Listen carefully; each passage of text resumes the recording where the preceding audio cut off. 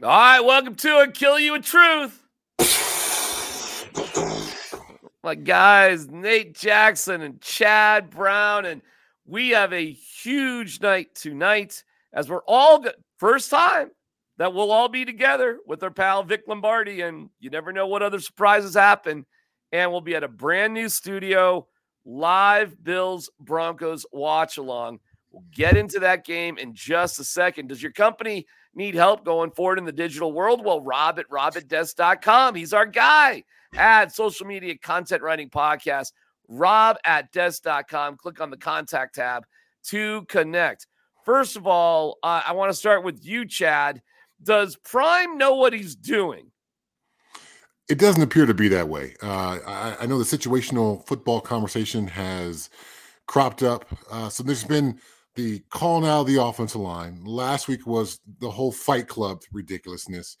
And for a team that plays as undisciplined as the Colorado Buffaloes play, to encourage that kind of thing in practice and then to see it spill over into the game and affect their chance of winning the football game was incredibly disappointing. And then to your point, there's some situational things, some timing things, some end of the half things that Prime as a coach doesn't seem to be calling properly.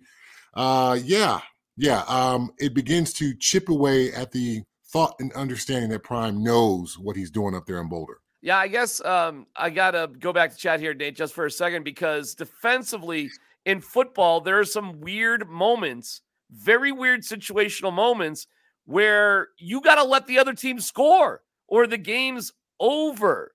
And not only did Prime not embrace that at the time, Chad, he didn't even seem to understand the question afterwards when Brian Howell was supposed to ask him about it. Like, it's 3rd and 3 at the 6.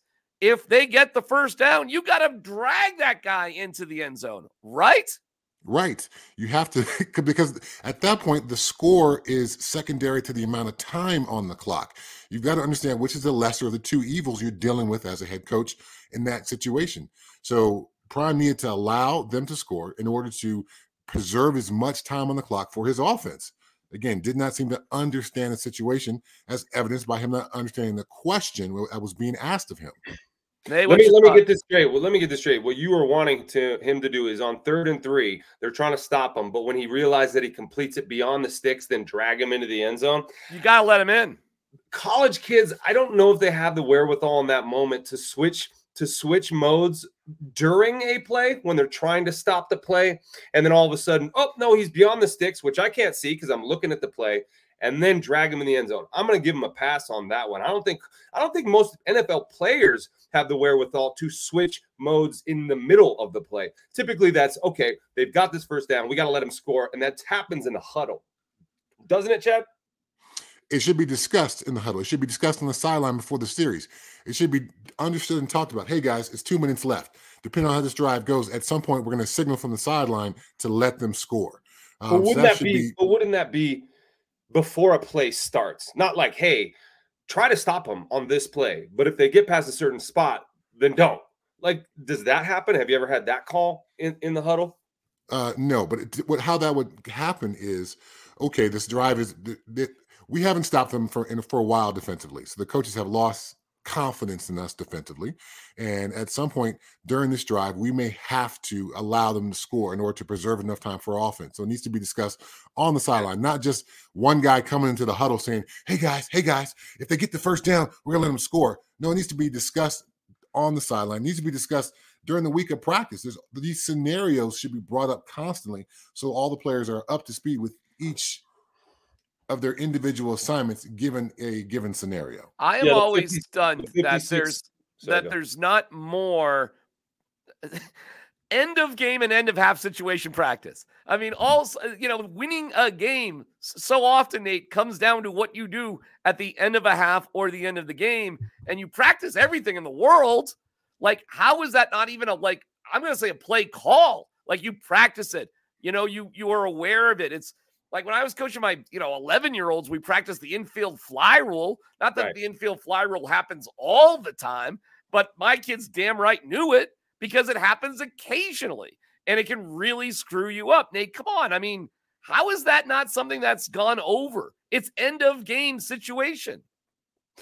You got to go over the situations, but I think that's a tricky situation when you're actually trying to stop them from getting the first down and they get beyond it. It's hard to pull off in the middle of a play when you've already dialed yourself in to get it. But I would say this about that, just the bigger picture about situational awareness with football players. I feel like, the intellect of the modern football player is waning. How smart are these players? Did they grow up watching the game, watching games start to finish? The way I learned football was watching games start to finish as a kid. So you do understand situations. You do understand why something is happening and what's about to happen next and what you don't want to do because of what's going to happen in the next drive. These kids watch clips. They watch YouTube videos. They watch Instagram highlights. They don't understand situations. And maybe Dion doesn't either. And so when I heard him talking, in the presser afterwards, and in my opinion, talking in circles, trying to justify everything that happened on his end, it shows me a blind spot. He will never admit that he doesn't know, that he might not get it right. And, he talked about the penalties. And we don't coach him to do that. Well, you kind of do because you're encouraging him to fight. You're letting them fight. You're the most penalized team in the country, and you don't understand why. And I think that's a huge problem with CU. Now, the energy he brings, the recruiting, it's all a lot better. So it's not horrible, but there's a blind spot there that I think he needs to clean up. Okay. Sorry, Chad. D-Mac. No, go ahead, Chad. This last week in the NFL, 9 games decided by 4 points or less. A record 5 games decided by 3 points or less. So your situational understanding of football becomes critical in these close games. Your ability to be disciplined, as Nate was just talking about, becomes critical. So these Buffs outside of Oregon, as Coach Prime has said, have been in every game that they've played.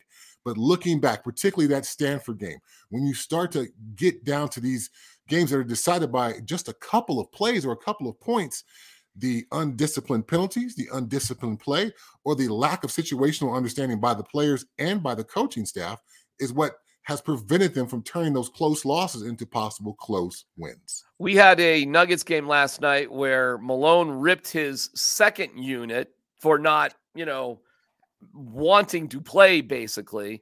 And Jared Bednar, took a flamethrower to his team after that devastating 8-2 loss over St. Louis, calling it the worst third period. The third period was the worst he'd ever seen his team play. Soft. Called them soft. Said they quit. So never mind laying off anything for Bedsy there. And Malone was harsh on his team too. Guys, how do we feel, Nate, about coaches ripping players in situations? I think it's appropriate for a coach to rip his team. It clearly worked for Michael Malone last year, right? He's able to kind of put his hand on the pulse of the team and figure out who needs to get ripped and when. They responded to it last year. And we have been ripping Dion for doing the same thing. I think what's different is that when you fuck up as a coach, you have to hold yourself accountable. You have to say, we got to be better. I got to be better. And I didn't really hear that from Dion. The funny thing is about Twitter, I had the audacity to criticize his in-game decisions. And then people come at me and it's as if, it takes an ugly turn, as if I want him to fail for a specific reason that has nothing to do with football. And so you cannot dare to criticize Deion Sanders' coaching style because you don't believe or you're a racist. And it's like, wow, okay. We're football people. We're trying to analyze the game, and we're trying to figure out how to get this team. You're an alumni, Chad. You want these guys to be as good as they possibly can. We're talking about football stuff, right? So I think there's a fine line between a coach absolving himself of any responsibility and putting it all on his players all the time, and doing what Michael Malone does, is pick and choose moments where he feel like certain guys need to hear this to get their asses going. And I think there is a fine line between those two. The standard is different between a college coach and an NFL coach. The college coach is there to literally help these boys turn into men, and part of that is protecting them from criticism because they are kids. And at the NBA or at the NHL level for Bednar and for Michael Malone, it's a far different situation because both those teams are in a championship window. So it's not like I'm complaining about some kids who have never played together and never played at this level before versus the Avs, who, his championship was just 2 years ago. For Michael Malone and the Nuggets, that was just last year. Right. And if he is going to get these young guys who are part of his bench up to a championship level, well, they've got to find a way to step it up. And sometimes they're going to have some poor nights, and those poor nights deserve to be pointed out and criticized for them to understand what the standard is. Hey, we are trying to win a championship. You guys are going to be a part of this whole thing. And if this is all going to work for all of us together, you have to step your game up. There's been a number of times in this young season where the Nuggets bench has been disappointing or played below the level of the opponent. Now it's just finally time for Michael Malone to say something, but it's been a trend all year long. These young guys have to step up for this Nuggets team to win a championship. So it's literally the difference between winning another one or not winning another one. And I think in that situation, a coach has a pass to be able to criticize his players. Yeah, if the Nuggets just wanted to beat Houston, you would have just played Jokic more. I mean, there's a way to do it. You just don't play all those guys. In fact, in the playoffs in basketball, you don't play those guys. The Nuggets just used 3 guys off the bench. Bruce Brown, Jeff Green, who was great for the Rockets last night, and Christian Brown. So it's trying to figure out, like, well, who are those 3 guys? Because in the playoffs, you just do it differently. So it's a painful process to get the young guys going. And to me, with Prime, it's like they're all young guys, but right. you don't know what you're doing.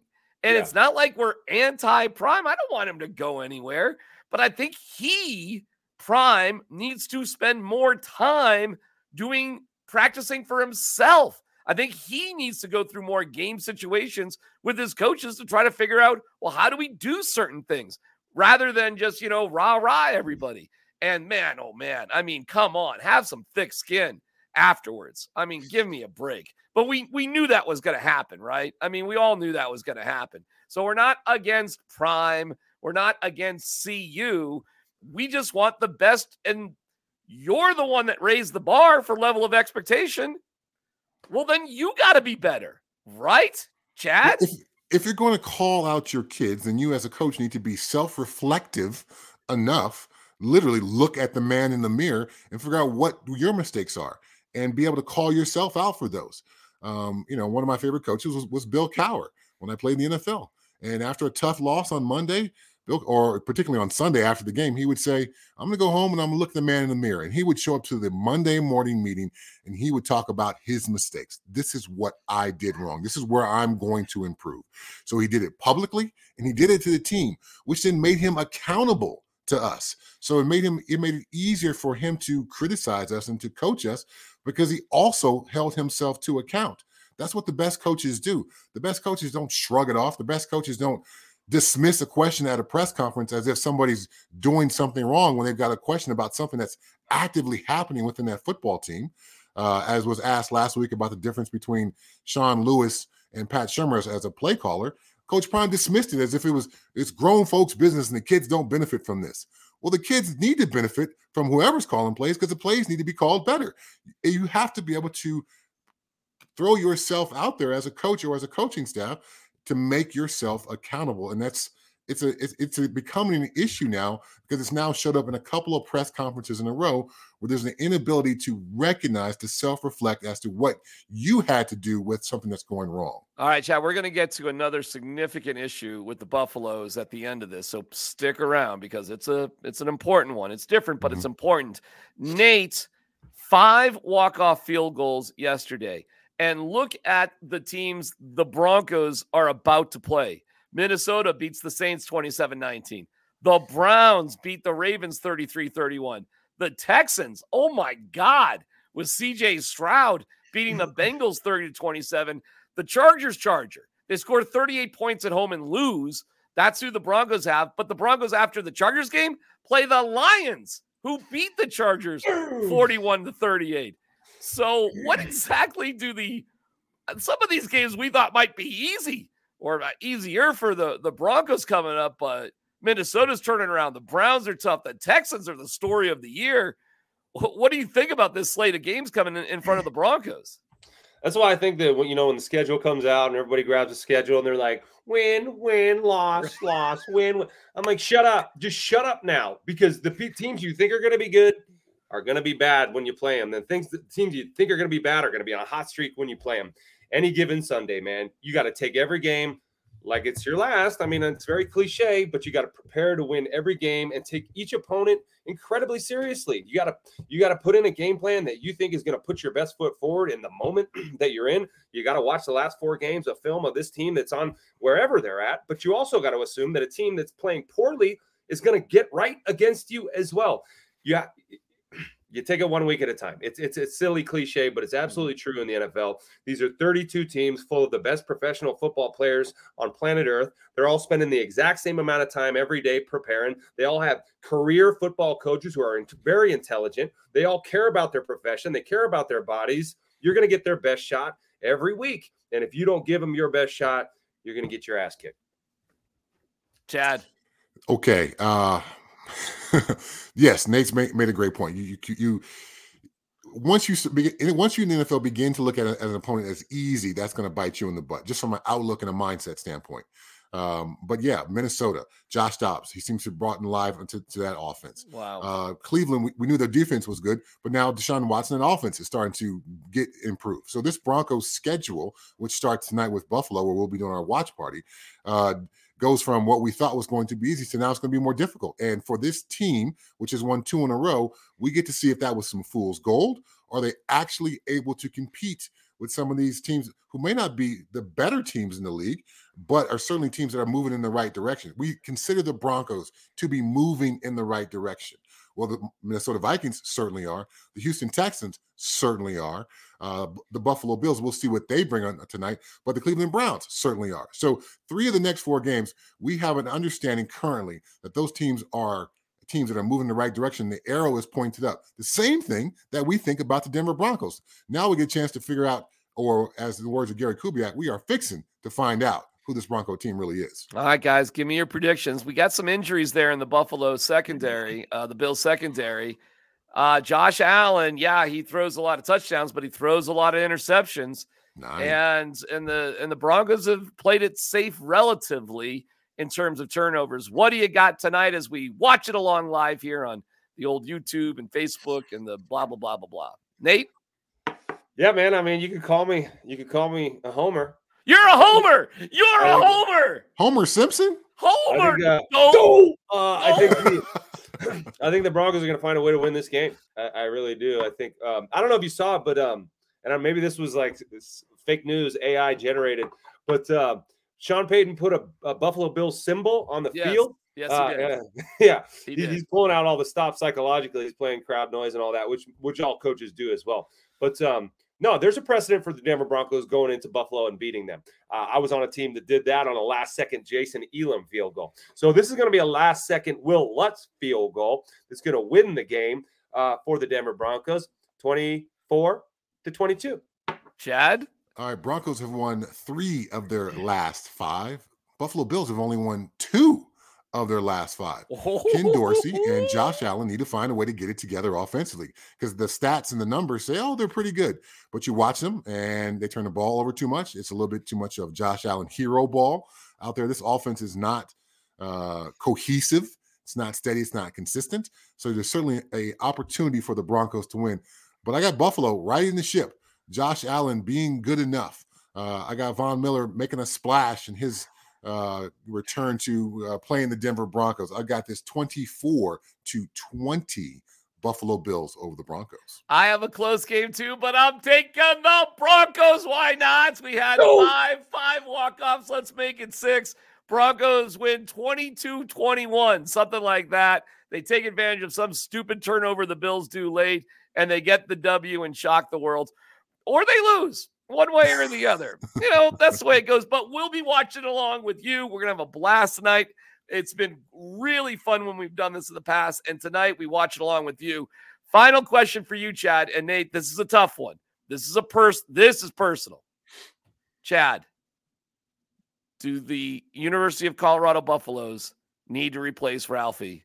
Because this Ralphie don't want to run. I mean, that is not a joke. This Ralphie, Nate, don't want to run. I know. I've had conversations with folks about this Ralphie. This Ralphie is young. This Ralphie is getting it figured out. And Saturday was an awful performance. She wanted to make the turn at the 10-yard line. They got her out to the 30. Not good. And then they let her make the turn there at the 30. So the team doesn't really run out behind Ralphie anymore. This weekend was the closest they've done all season. Typically, they let her run kind of by herself and they come out later. So this was the closest they got to that. But yeah, her performance leaves a lot to be desired. So hopefully spring ball will be good for this Ralphie to get things figured out and create the more proper, dramatic Ralphie entrance that we're all expecting. Because if it does not improve over the course of spring ball, then yeah, we got to find a new Ralphie. Some Ralphies like to run, some don't. And this one, in her young age, appears to be one of those ones who does not like to run. Hey, man, Ralphie is lacking situational awareness. Who needs to figure that out? Let me ask you this, Chad. Has there ever been a historical correlation between Ralphie's performance and the team's performance? Is that like an omen ever, or is there any connection there? Wow. All I know is the Ralphie that I ran out behind, which I think was Ralphie 3 or Ralphie 4. She was awesome. She was massive. She was full grown. I mean, she would literally make it not well past the 50 before she made the turn. We could run out behind her and it wouldn't frighten her. So it was one of those super dramatic, traditional Colorado Buffalo entrances where we take over Folsom Field and we go out and we have a victory. That is certainly lacking from the victory side nowadays, and it's lacking from the experience of Ralphie and her confidence to be able to pull all this off. So that's a great question that you ask, because again, reflecting back on my times, the entrances were always incredibly dramatic, full speed, and Ralphie was running her butt off. I mean, what a weekend. The Nuggets lose last night. The Avalanche get embarrassed. Prime doesn't understand football, and Ralphie can't run. What the hell happened this weekend? Life was once looking up here in Colorado. Damn, what happened? So, hey, we got you covered tonight. We got you covered always with Kill You with Truth. Boys, we'll see you later tonight for the watch-along. Kill you with truth. Boom.